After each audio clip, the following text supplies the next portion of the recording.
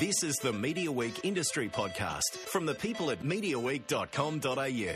Welcome to a new Media Week podcast. I'm Kruti Joshi, the digital editor at Media Week, and today we're at Piermont with Deborah Bibby. Deborah, hi. Hi, Kruti. Lovely to meet you. Nice to meet you too. The last time I spoke to you, you were at Real Living celebrating 90 years, and you spoke to me from a Christmas party. Today, you are the editor-in-chief of Medium Rare Content's new David Jones magazine called Jones.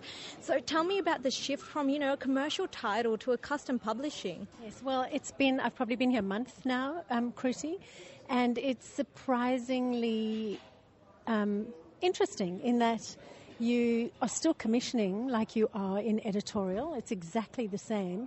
The only difference is I would probably be doing a lot more research per article because I do need to take my ideas to David Jones and run those ideas past them and just get them across them. But so far, it has been an absolute joy. David Jones have been really brilliant to deal with because that's what I was scared of. I was like, God, imagine if I take, my whole folder of ideas and they go, no. But they've really, like, second issue, they ticked everything off, yes, go for it. And very little involvement in that side of, I thought they might be really interweaved in it all, but no, they're very over checking prices. Like the first issue, that was hard work, getting all those prices correct in the mag. And that's really been where the major editorial engagement has been. So when you were pitching your ideas to David Jones, did it feel like, back in your early days of your career where you're pitching your ideas to your editor? I do feel a bit like a junior all of a sudden. But no, I think David Jones, when we go and do the pitch, it feels like I'm having an editorial meeting, to be honest. And I'm kind of giving them the ideas, and it's sparking off some people and not off others, but everybody's contributing in a lovely collaborative way.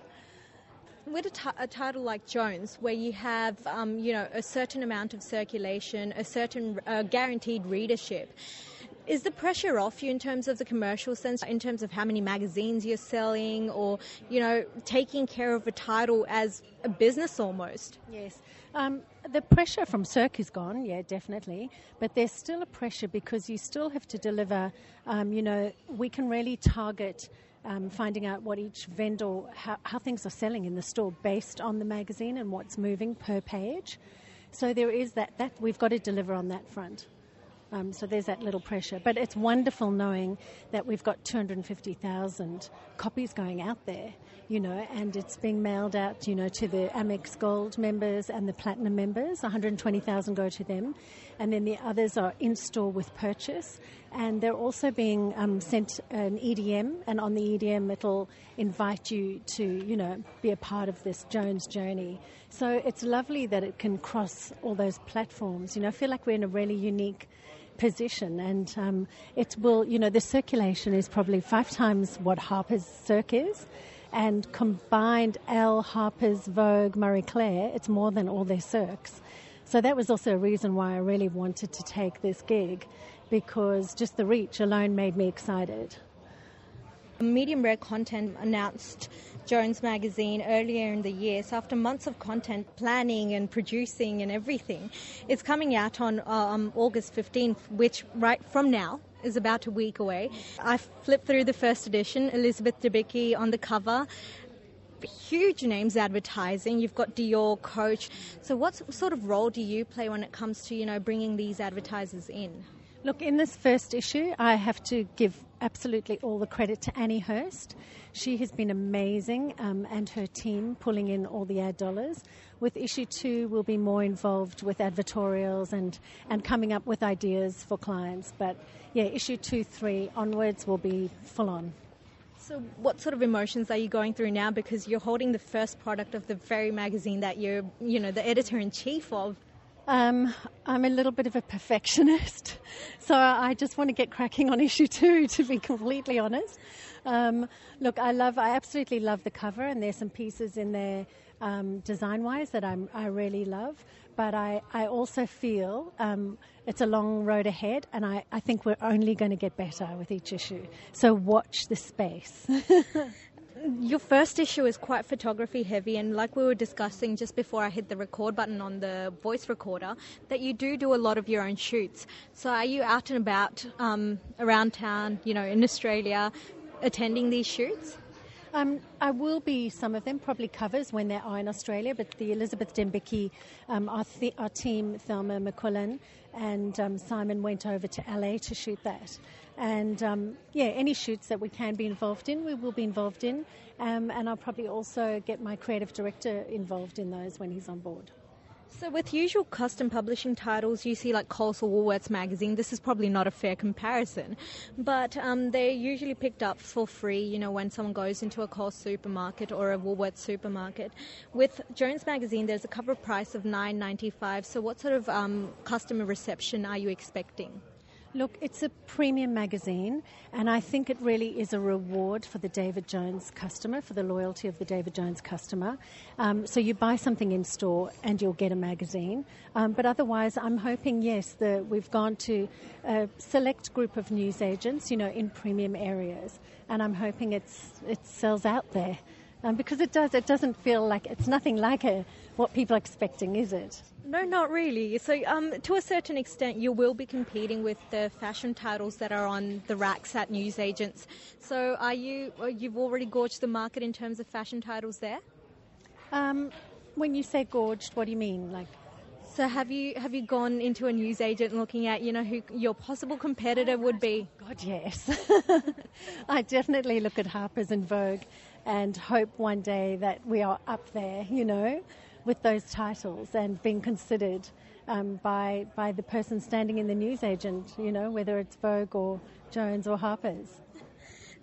You, as part of the editor-in-chief role, you'll also be looking after the iPad app. It's been much publicised about, from the very beginning. It's been going to be the magazine and the app. Yes. So is that something you were already quite aware of? And obviously, I can actually show you after this little interview. I can show you our app. They're building at the moment, but a lot of it is done.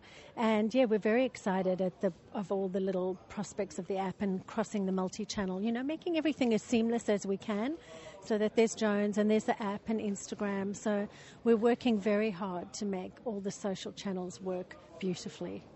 So in terms of when you're approaching content for the app or, the way it's designed and stuff, is that something that you were already quite aware of, or is that something that you really needed to learn on the job and very quickly? No, I've always loved Net-a-Porter. I mean, haven't we all?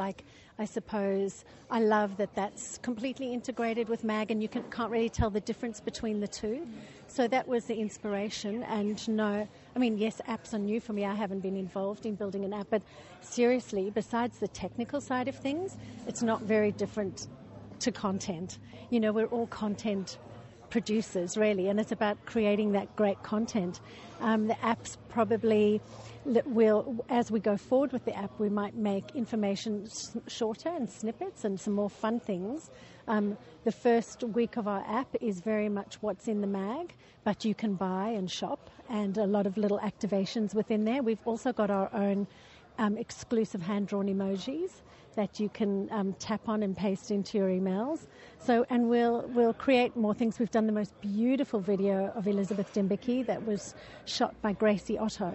So that was a very exciting thing for us, and that was done in LA. It's when you see the little movie, you just want it to carry on. You want to know what the rest of the story is. But the team and I have had great fun thinking about activations for the app. You just mentioned that it's shoppable, so obviously that was going to be my next question. Is it going to be shoppable? How important is that element, especially because you're connected with David Jones so heavily? I mean, it's a branded magazine for David Jones. Yeah, I think it's very important that we can make as much as possible shoppable. And David Jones will also be coming along to that. We will get better and better at that because there's, a limited amount online, but it'll grow.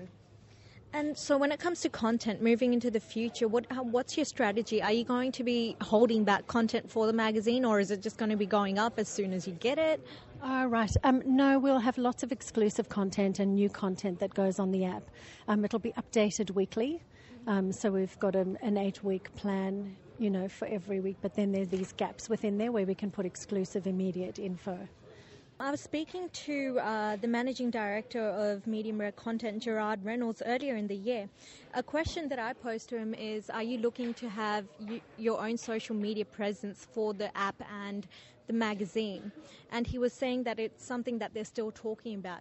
Has there been any progress on this, and would you like a separate social presence for the two properties? Oh, look, I think Jones will have its own, it'll always be the Jones Instagram, Jones app, and where we will connect with DJs will be on the website, so that it'll be the Jones blog on the DJ's website. But I think it's very important they stand on their own too, And so is it just on Instagram that you're looking to establish a separate social media presence? Facebook as well, Facebook and Insta. And so how will you be tapping in? David Jones already has a massive following on social media, so how will you be tapping into that as well? We'll be using it as much as possible, Chrissy. So can you explain what your day-to-day role is as an editor-in-chief of Jones Magazine? Day-to-day is really looking at the plan and developing the stories and nurturing the talent that we find to work on the team. And as I mentioned before, I really see your role as an editor as a conductor of talent, and you end up being, I suppose, like a manager of talent. So you're trying to find the best talent and then bring the best out in the talent. And you're also trying to kind of get talent exclusively for yourself so that they're working particularly for Jones. And I must say, on the first issue, I really loved hunting out our writers. We have David Laser writing for us, and we have Mark Mordew writing for us, Dr. Libby Weaver, Natalie Walton. So all the best people in their fields have really wanted to work for us, which has been very exciting for me. As the editor-in-chief, you were the editor-in-chief of Real Living for 11 years, more than a decade, a really, really long run.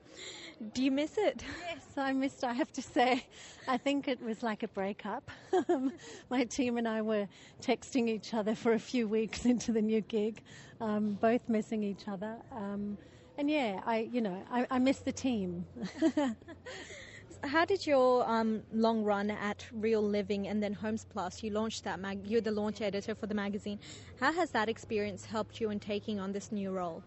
I think the amount of work that we got through as a small team, we were doing 30 magazines a year. So that's, it was Homes Plus, Real Living, the Block magazine, and a lot of one-shots. So I think that's really put me in a really great position for producing content. I never tire of ideas. I never tire of finding ideas. Work is not work. It's more like a hobby. So I'm kind of on 24/7, which I think we're really lucky in this field, aren't we? It's not really like work. So producing the content is easy.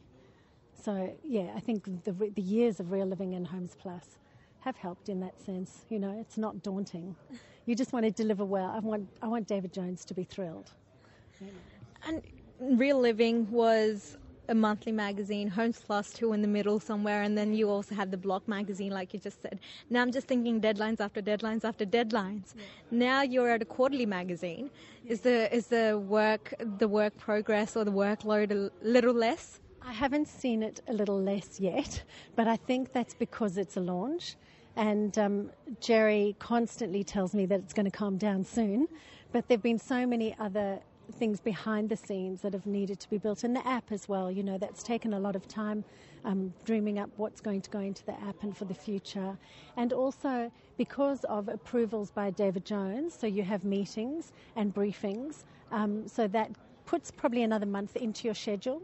And when you've finished your mag, everything's got to go to DJs for approval so that all the prices are correct. So it's a little bit slower in the process. It's not as speedy. And so how often are you talking with people from David Jones in order to get the magazine and put it together? Probably once a week. I'd probably send an email. Maybe I've got somebody wanting to go into the beauty department and get things. So we'll always chat to DJs first to make sure items that we're getting from PRs are available at DJs. And so when you have meetings with David Jones, like we mentioned earlier in the conversation, that you pitch ideas. So essentially, I imagine you get your team together, discuss the editorial ideas, and then you take that file into a meeting with David Jones and then pitch those ideas to them. So what sort of conversations go on? Can you take us into that room? Okay, let me think.